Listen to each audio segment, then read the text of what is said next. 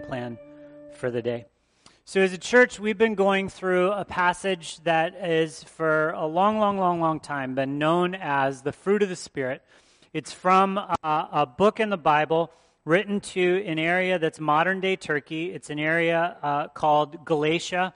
It's where the Gauls come from. It's where what we would call modern-day, or not modern, like the Celts. So if you were into Lord of the Dance from back in the day, anyone? No? All of the celebration of that culture came from Galatia, actually, and so that's why it goes to Spain, and then that's why it goes up into... Anyway, I'm wasting my own time. So it's a letter written by the Apostle Paul to the church in the region of Galatia, not necessarily one church. Don't think St. Peter's or that kind of thing. Think like underground house churches in the area of modern-day Turkey spread out. And so if you've got a Bible, great. We're going to be in the book of Galatians, the New Testament book. If you don't have a Bible, there's some in the back of the room over in the corner there. If you need a Bible, steal one of those. It's cool. So the overarching question that we've had for this series is this: is God showing through my life? Now, this is a corporate question. Is God showing through our life?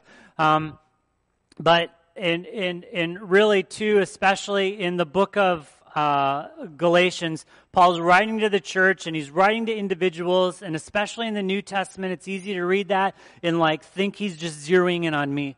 But he's writing to a group of new Christians in process who are in community together. And I don't know about your backstory, but I'm guessing you're like most, that as soon as you add a couple more people into the mix, things get weird or awkward or difficult, or things you don't talk about, or things you don't do, or whatever. And it was the same in the church in Galatia. And, I didn't take that out. Paul, do you recognize that airport? Yeah. No. Anyway, that was from last week. That should have come out. That was free. So, okay, we're in Galatians chapter 5, beginning in verse 22. Here we go, just 22 and 23. But the fruit of the Spirit is love, joy, peace, forbearance, kindness, goodness, faithfulness, gentleness, and self-control. Against such things there is no law. And so Paul, writing to this church there, he's not just saying, hey, these are some nice attributes that you could have. Anyone old enough that on your report card in elementary school, you still had the box of citizenship? Anyone have citizenship on your box of your yeah, I'm not answering anything. Some of you, you're like, no, really? Okay. That's why Wisconsin's education system is so, no. No, I'm just kidding. Actually, I have no idea. I grew up outside of Detroit, and so get to pick on Wisconsin as much as possible. So those of us who had citizenship on our report cards, how'd you do? Pretty good? Not so good? Good? Yeah? Right. I was not on your team. Citizenship to me was the enemy of all things. First of all, there's no test for it, right? It's a random thing that your teacher gets to decide. Little Jason talks too much in class and uses the classroom like it's his audience, and his citizenship mark will never be above a C. Deal with it. And so that was it for me. For you, maybe you were a great student, or you knew when to be quiet, or you knew that the jokes were for on recess time, or you knew during math tables was not the time to goof around. I missed that part of school, and so I didn't know any of that.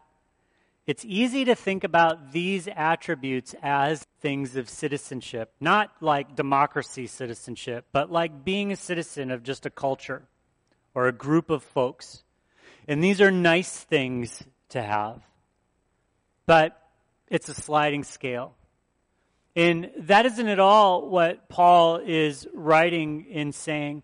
Now, again, just to be honest with the room, maybe some of you grew up in a setting where anything about church or anything about faith or anything about religion, it was just a set of rules. It was just a list of things. Do these things and you won't have friction. Don't do these things and you're going to feel like you're the target of every message. And if that's your backstory, that's not the best way to come in close with God. It's actually 2/3 of the Bible. It's called the Old Testament, and it doesn't work. And that's why Jesus shows up to bring us in to right standing. And so it's easy in church world to have lists like this and make it feel like these are the things that I need to do more of. I don't know your story. But if you grew up in a setting where anything had to do with church, you just walked away going, I'm not good enough, I'm not doing enough, I'm not giving enough, serving enough, showing up enough, whatever enough. That's not actually what Paul's doing here. Yes, it's a list. Yes, we should look at it and kind of see ourselves in reflection to it. But this isn't a, hey, those of you who do personality tests and you're like super high on compassion and not so high on administration or whatever else. This isn't a like, I'm a 3 on love, but I'm a 6 on joy. And peace, I'm a 5, middle of the road. Forbearance, I didn't really know what that was, but it sounded good, so I skewed it high. Like, that's not this. What this is Paul is saying, look, this should be a mark of character of those who are,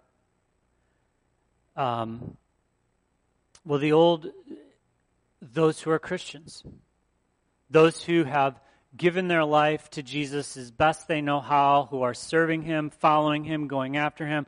Like all of the, strip away the church of it, or strip away the politics that unfortunately has got yanked into the label of Christian. And for those who God has stirred something in them, who are going after him, who are use whatever earthly language you could use that strips away the Sunday school. This is supposed to be the mark of your life. Now, unfortunately, I know I joked and said we weren't going to do politics. I'm not. But unfortunately, we live in a Western, even Midwest nice. We live in a culture where too many who say, I follow Christ with my life, these are not reflective of them. They've allowed others to define for them what it means to follow. It's to shop this way or drive this way or vote this way or whatever, fill in the blank. But see, Scripture is great and difficult in that it is calling us to have this be our mark. Now, one last thing, and then we'll get into this, is that these are not pick and chooses. This isn't a potpourri of the Spirit, and it's actually not even fruits, plural, of the Spirit. It's one fruit. This is the fruit of, Scripture says, the Spirit. This is the fruit of God at work in my life. God present in my life. God doing things in my life. Sorry. This isn't an illustration, I promise. So, here. No worries. All right. Everyone in the back row is like, what? Sorry, fun's in the front row. Okay. All right. So the fruit of the Spirit, the mark of Christ present in your life, His Spirit present in your life, God working in your life, is that you are a person of more love, more joy, more peace, more forbearance, or patience, it's sometimes translated, more kindness, goodness, faithfulness, gentleness, and self-control. Now, there can be this sense of Midwest nice in thinking about this, where we have this idea of God, where it's like, as long as I'm 51% better, then I'm good with God, right? And this is actually what Paul's kind of going. Paul, the apostle, the church planter there, who's writing to a church that he helped start, he's writing to them in Galatians and in other places in the New Testament. Jesus is dealing with this in a big way. Like, we have this idea that I need to work my way to get right with God. That and not work in a like super hard work way, but in a pretty good way. Any of you grew up in a house where pretty good was a description of things? I'm not throwing my own family under the bus, but my mom gets so angry at my dad, even to this day, when she'll ask him something, and how was such and such, and he'll say it's pretty good. And Amy's laughing because she's been in on these awkward conversations in our house. Pretty good. Anyone? You have pretty good in your house? That's a descriptive. What is pretty good? Is it not good? Is it good? Is it almost good? Is it better than bad? Is it pretty good's like this? Like, that doesn't mean anything. And so I've been scarred because of the fights in my house of the pretty good.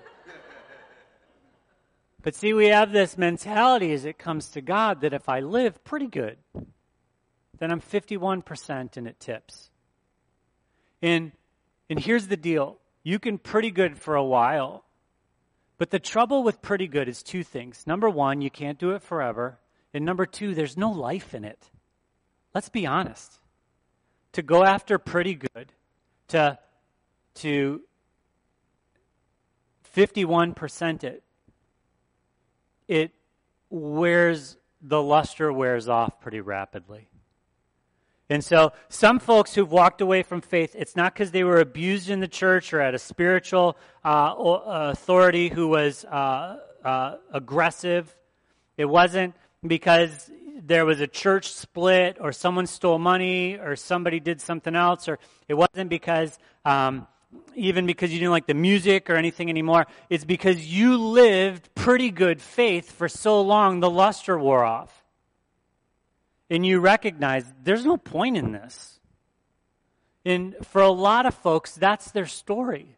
And listen, that's not a bad story. Because there is no life in pretty good faith. Because we can pretty good a lot of things. But that doesn't mean there's life in it.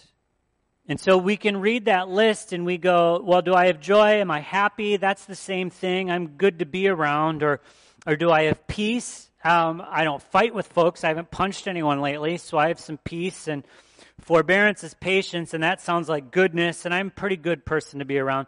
And the one that most of us nail is faithfulness. Is because we are faithful to the ones who are faithful to us. We operate under the snitches get stitches mentality, right? If you're with me, I'm with you. And I'll protect you, and but it only goes so far. And as soon as it's one ring out in relationship, then it's you're kind of busy. Or you're not my. And so that isn't. And then gentleness. I mean, let's be honest. Gentleness is a little old-fashioned, isn't it? And we looked at this a little last week when we were calling out the lie of culture wars that is so divisive when the message of Jesus is to love your neighbor. And so rather than be divided by seeing who the others are and why they're others and tell them how they need to change and whatever else, it's not that there aren't things in our lives that are destructive. There are. But we've gotten so good in church world at telling everybody what's destructive in their own eye or what's destructive in their own life that we fail to recognize Jesus uses the parable of the log in my own eye as I'm pointing out the splinter in your eye. And so it's interesting how many times in Scripture when I read it, it flies in the face of the things that people who talk about God or talk about things that sound churchy are saying so angrily is opposite of the people that, well, God is actually calling us to be. And this isn't a you stink, this is a I stink. Because I get frustrated and I get angry. Joking around but not joking. So last week, remember, it was, do you see good in people or not good in people? And it was and so we did the room and half the room was like, I look for the good in people, and we could do it again. Like, do you naturally look for good in people? Are you kind of default, if something happens, you look for the good in the situation or the good in the people? How many, that's kind of you? A few. How many of us, you have a hard time doing that? That's me. So when we came in today, I don't know if you noticed our signs down. You know what I thought? Some hooligans knocked our church sign down. I'm not kidding. You can ask Jacobsons. I said it out loud. And then Amy Jacobson goes, actually, it was knocked over. I think it was the wind, maybe. And all the parts of the sign were right underneath it. And in my mind, I just pictured this band of ruffians grabbing our sign and pulling it down and pulling the pieces off the sign and throwing them across the street and going to get their Molotov cocktails. That's what I thought. Why? Because there's this old part of me that keeps coming up. That even though I know the person that God is calling me to be is a person of kindness and love that looks for the best in others and does what I can do that they might flourish, there's still this old piece of me that hangs on to this 51% pretty good life, pretty good faith. And so, that was page 1. Here we go. This has been beat dead horse, but let's just... So, who lost power last night? A few of us? Most of you didn't. So, about 10 o'clock, I was on the phone with Art Sullivan, do we have church? Do we not have church? There's no power at church. We don't have any power at our house. And we've got this dedication. It's a really big deal. And there's a lot of folks coming into town. This is kind of a snow day, but not a snow day. And what if the power's on? And then I was texting with Jen, do you want to have this? What if we don't have any power or air? And how do we do this? And as you can see, it's on and it's all fine. And that was for naught. But when the power goes out, isn't it weird? It goes off for a split second and you're like, well, it'll come back on. This is America. And then if it doesn't come back on, then it's quickly everything in the fridge is going to spoil. Your pets are going to die. All of it, right? And you go and you find all the candles and you find the headlamps and the lamps. And if you're like our family, you get out the backpacking stove and you make macaroni with your cook stove. And you, it's very quick from just normal life to Little House on the Prairie to, if we're not careful, Lord of the Flies, right? And see, it's funny because I loaded the kids in the car about 10 o'clock and we drove over. And this is why I thought some hooligans, because from Main Street all the way to campus, this whole part of town was black. No power. And so as we were driving, it was oh, wow, the power's out. That's weird. And then you get another block in, and it's oh, it's really dark over here. And then you get another block, and it's, oh. And then you see everybody out on the street because it's no fun to be in the house. And then you drive by, and you're oh, the corner pubs are serving when there's no power. That sounds like a great idea. And you realize how quickly, how much spins on electricity. And that was even one of the comments of one of my kids in the car was, I didn't realize how much was connected to us having power. And the reality of that is that this pretty good faith that we try and do, it's the religion that too many are trying to live out separate from what Jesus said in John 15. So in John chapter 15, before Jesus goes to the cross, he's with his disciples, he's giving a good lay of the land, and he says, I'm the true vine and my Father is the gardener. He cuts off every branch in me that bears no fruit, while every branch that does bear fruit, he prunes so that it will be even more fruitful. And that's a whole passage that's a difficult passage. Those who've heard somebody sell slippery, shiny Christianity that God only wants to bless you, make you healthy, wealthy, and wise, that isn't at all even what Jesus says. So if you've borne some fruit, if you've produced some fruit, first off, it's not you, it's Jesus in you. Second off, if you've had some fruit in your life, you're going to be pruned. Not you're going to just, oh, well, let's just put you in a pot and leave you over there and celebrate your fruitness. It's no, you've borne some fruit and pruned. Anyone ever pruned for the first time and it just feels like I'm killing everything? Yeah, and you've YouTubed it enough so that you know, like, this is the right time of year and I can prune this. It's not a thing I'm not supposed to prune, but you're clipping things and you're just like, it just feels like too much, right? You've done it, right? And then on the other side of it, you get what? Way better bushes, way better fruit, way better apples or pears or whatever it is. And see, that is a built-into creation principle. But see, we live in a culture that as soon as something good happens or something good might happen, we put styrofoam around it so that it'll be nice and safe and protected. But that isn't at all the way God interacts. Not with the world, not with the judging those who don't want anything to do with him, but with those he calls his own. So if you've gone through a season of what would feel like pruning, or what's going on here? I'm being obedient. I'm not going after the things I shouldn't go after. I'm da-da-da. And yet it still feels like difficulties coming in. What's the deal? None of this God stuff even works.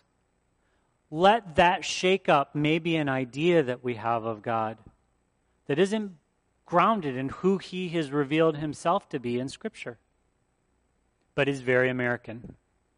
So, okay. So those who remain, he prunes so that they'll be more fruitful.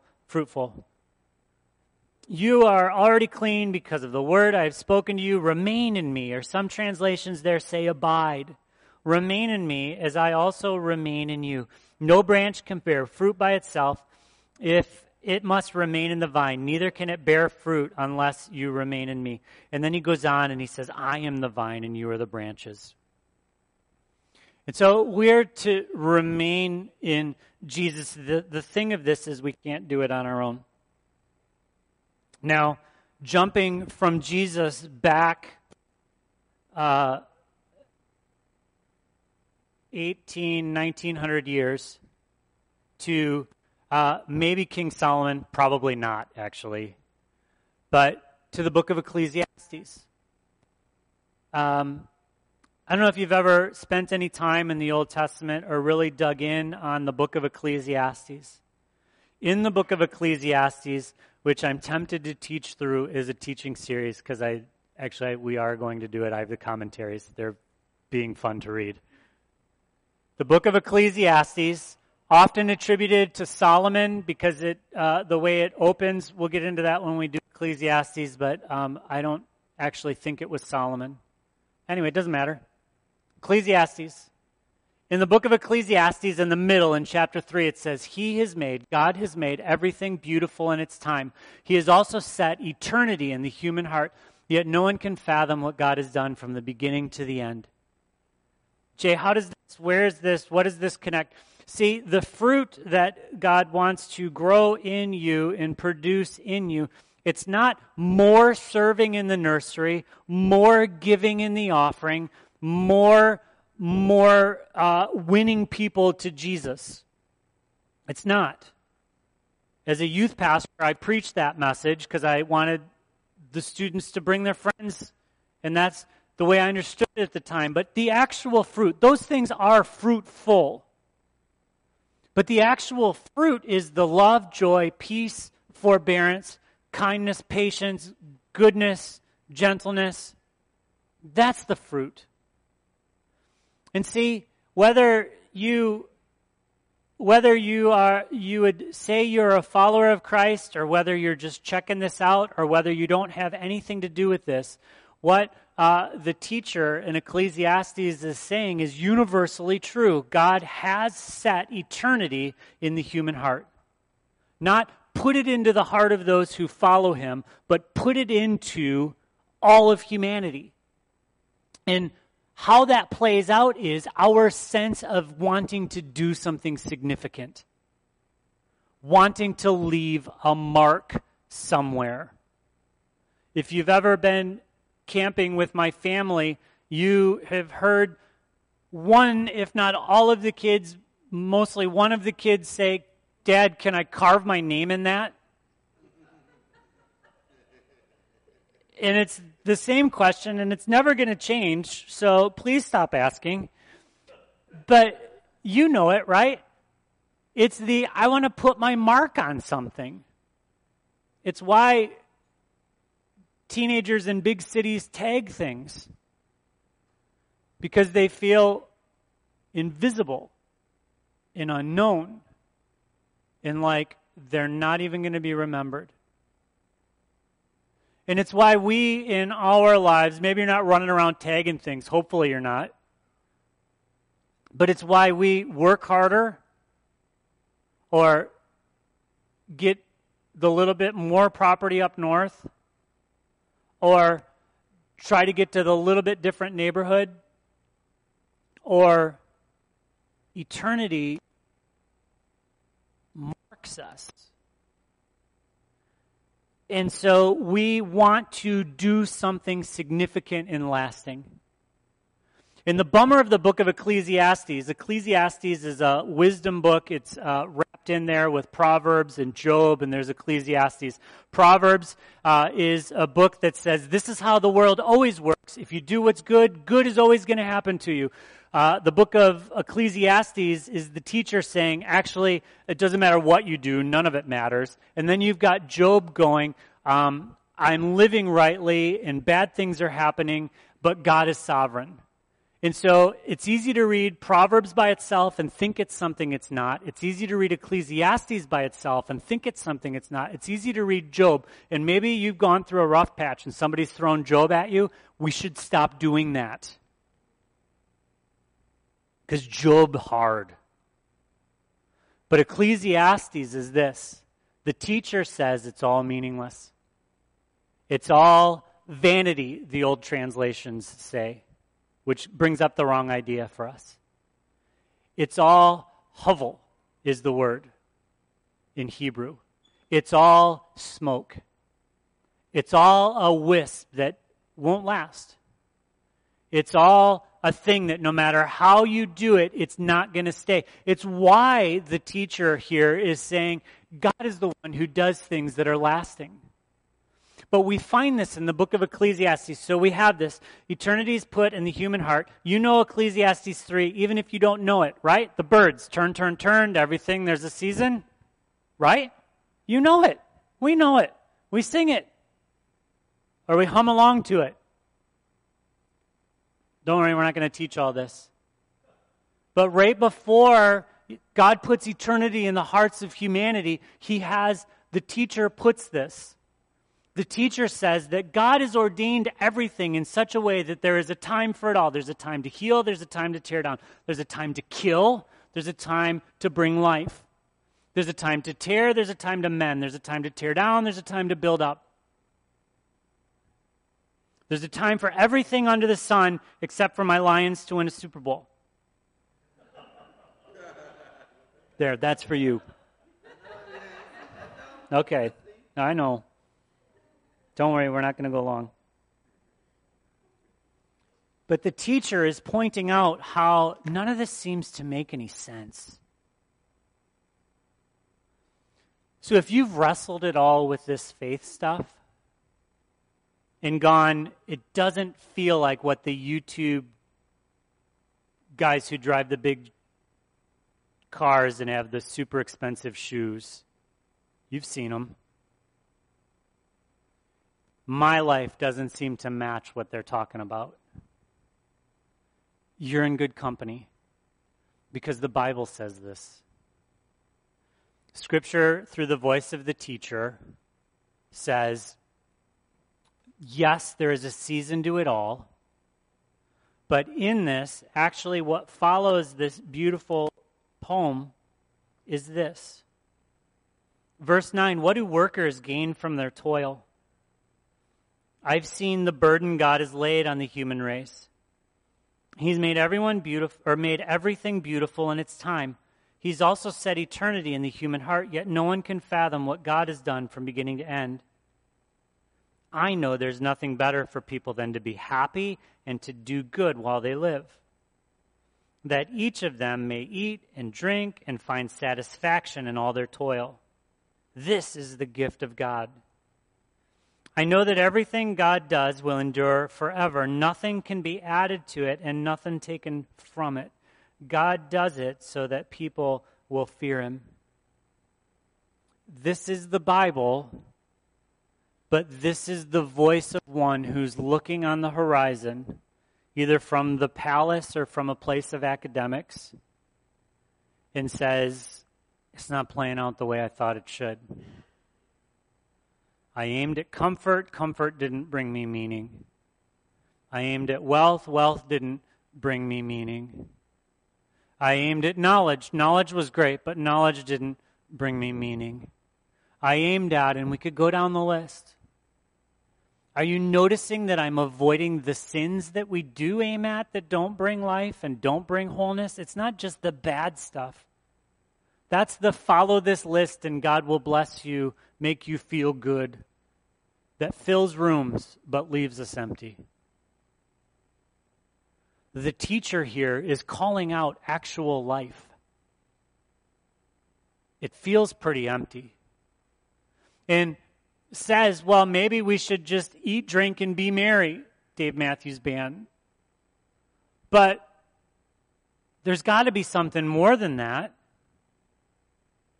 And so the book of Ecclesiastes is actually such a great text because whether you are in on faith or not sure about faith, you can come to it, and it actually has a bit of the voice of our day. That, yeah, it's a bit antiquated. Some of the things that get talked about are old.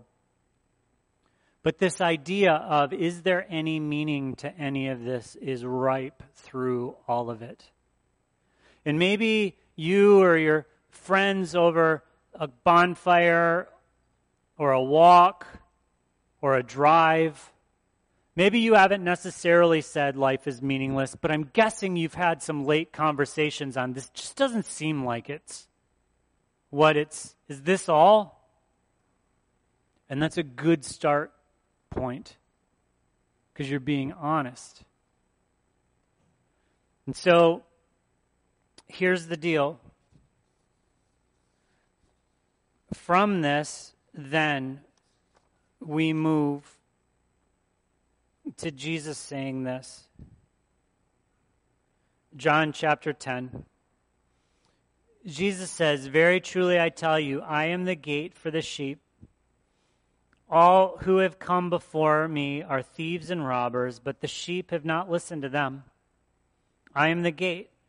Whoever enters through me will be saved. They will come in, and they will go out, and they will find pasture. The thief comes only to steal and kill and destroy. I have come that they may have life, and that they may have it to the full." Or in some church circles we sing, might have life abundant. It's the same. So when you think of the fullness of life in closing, what is the thing that comes to your mind? Is it one more UTV? Is it a little bit more time away? Hey, when the power went out, that actually wasn't that bad. Kind of felt right. Is it one more vacation a year? Is it one more promotion? Is it the kids doing, please, Lord, what you asked them to do? Is it making all the bills? Is it the doctor coming back into the room and giving you news that you were hoping for? These are the things that we slide in on abundant life. And don't get me wrong, those aren't bad things. They're bad when we put them in the wrong place. But the abundant life that Jesus is talking about here, it's not just more Americanisms. This abundant life works in Kenya, in India, in Burma, in Nina, in Fremont. It's not contingent on the social safety nets that we have. The abundant life that Jesus came to draw us into, that invites us to, is a life of fullness of love and joy and peace and patience and kindness, of long-suffering and gentleness and goodness. This is the full life, and it doesn't matter what's in your bank account. It doesn't matter what the doctor comes back with. It doesn't matter what you did 2 weeks ago to push God away, because he is a God who will always, always, always, as long as you have breath, receive you back and is pursuing you. Is pursuing you. And so Jesus says, come to me. And if we had another 20 minutes, we'd talk about the coming in and the going out in the pasture. Because I love that image of the movement of the life of faith. And what that means for some of you, you could describe it better than me, as you let out your animals and then bring them back in. I know we used this text last week. And I know last week I said we were going to do Ruth. Just kidding. We'll do Ruth in a little bit because it flows so much with kindness. But to be honest, I didn't think we were going to have power this morning. So in Ephesians chapter 2, verse 10, and this is from the New Living Translation, says, "For we are God's masterpiece. He has created us anew in Christ Jesus so we can do the good things he planned for us long ago." Listen, I don't know where you're at with this faith stuff. This hasn't been a sales pitch. I can't have you experience wonder.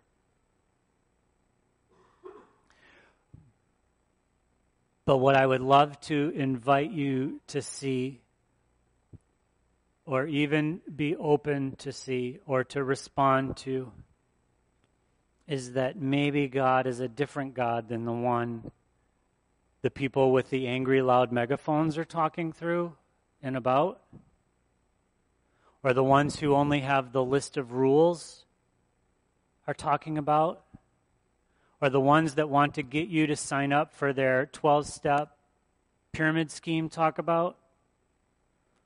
Whatever. That the creator of heaven and earth, however that took place, knew you. And when you respond to his call, he has prepared in advance good things for you to do. To love the unlovable, to forgive the unforgivable, to have joy in the horrid, to find peace where it shouldn't be. Not because you stick your head in the sand and you're just doing church world, but because there is a genuine thing. And listen, this is my job, and there are more days than I'd like to admit that I need somebody to tell me this is true. Because I've seen the hurt in the world, and I've felt the hurt myself, and I've done the hurt to others. And so I don't know where you're at with this morning, but my invitation to you is you are not outside of this verse. You're not. And those of you who've done faith your whole life, 100 years in, you got your badge. You've been doing this. There's never been a time you didn't know Jesus or love Jesus. You've never turned away. You've never pushed. You've never... Awesome. Still for you. Still for you. And for the rest of us in the in-between on that, may we be strangely captured by the God who is passionately pursuing us. That we may become people of more love, joy, peace, forbearance, kindness, goodness, faithfulness, gentleness, and self-control. Heavenly Father, thank you for this morning, for this space. Lord, thank you for life we celebrate. God, thanks for even getting us to this place in a little bit of a scary season here. You are good. God, thank you for each person here today. For some, this was a big ask. God, thank you. I pray that you, not my words, but you would penetrate deep places. Lord, that you would begin to shift things that maybe need to be. Lord, thank you that in you there is forgiveness.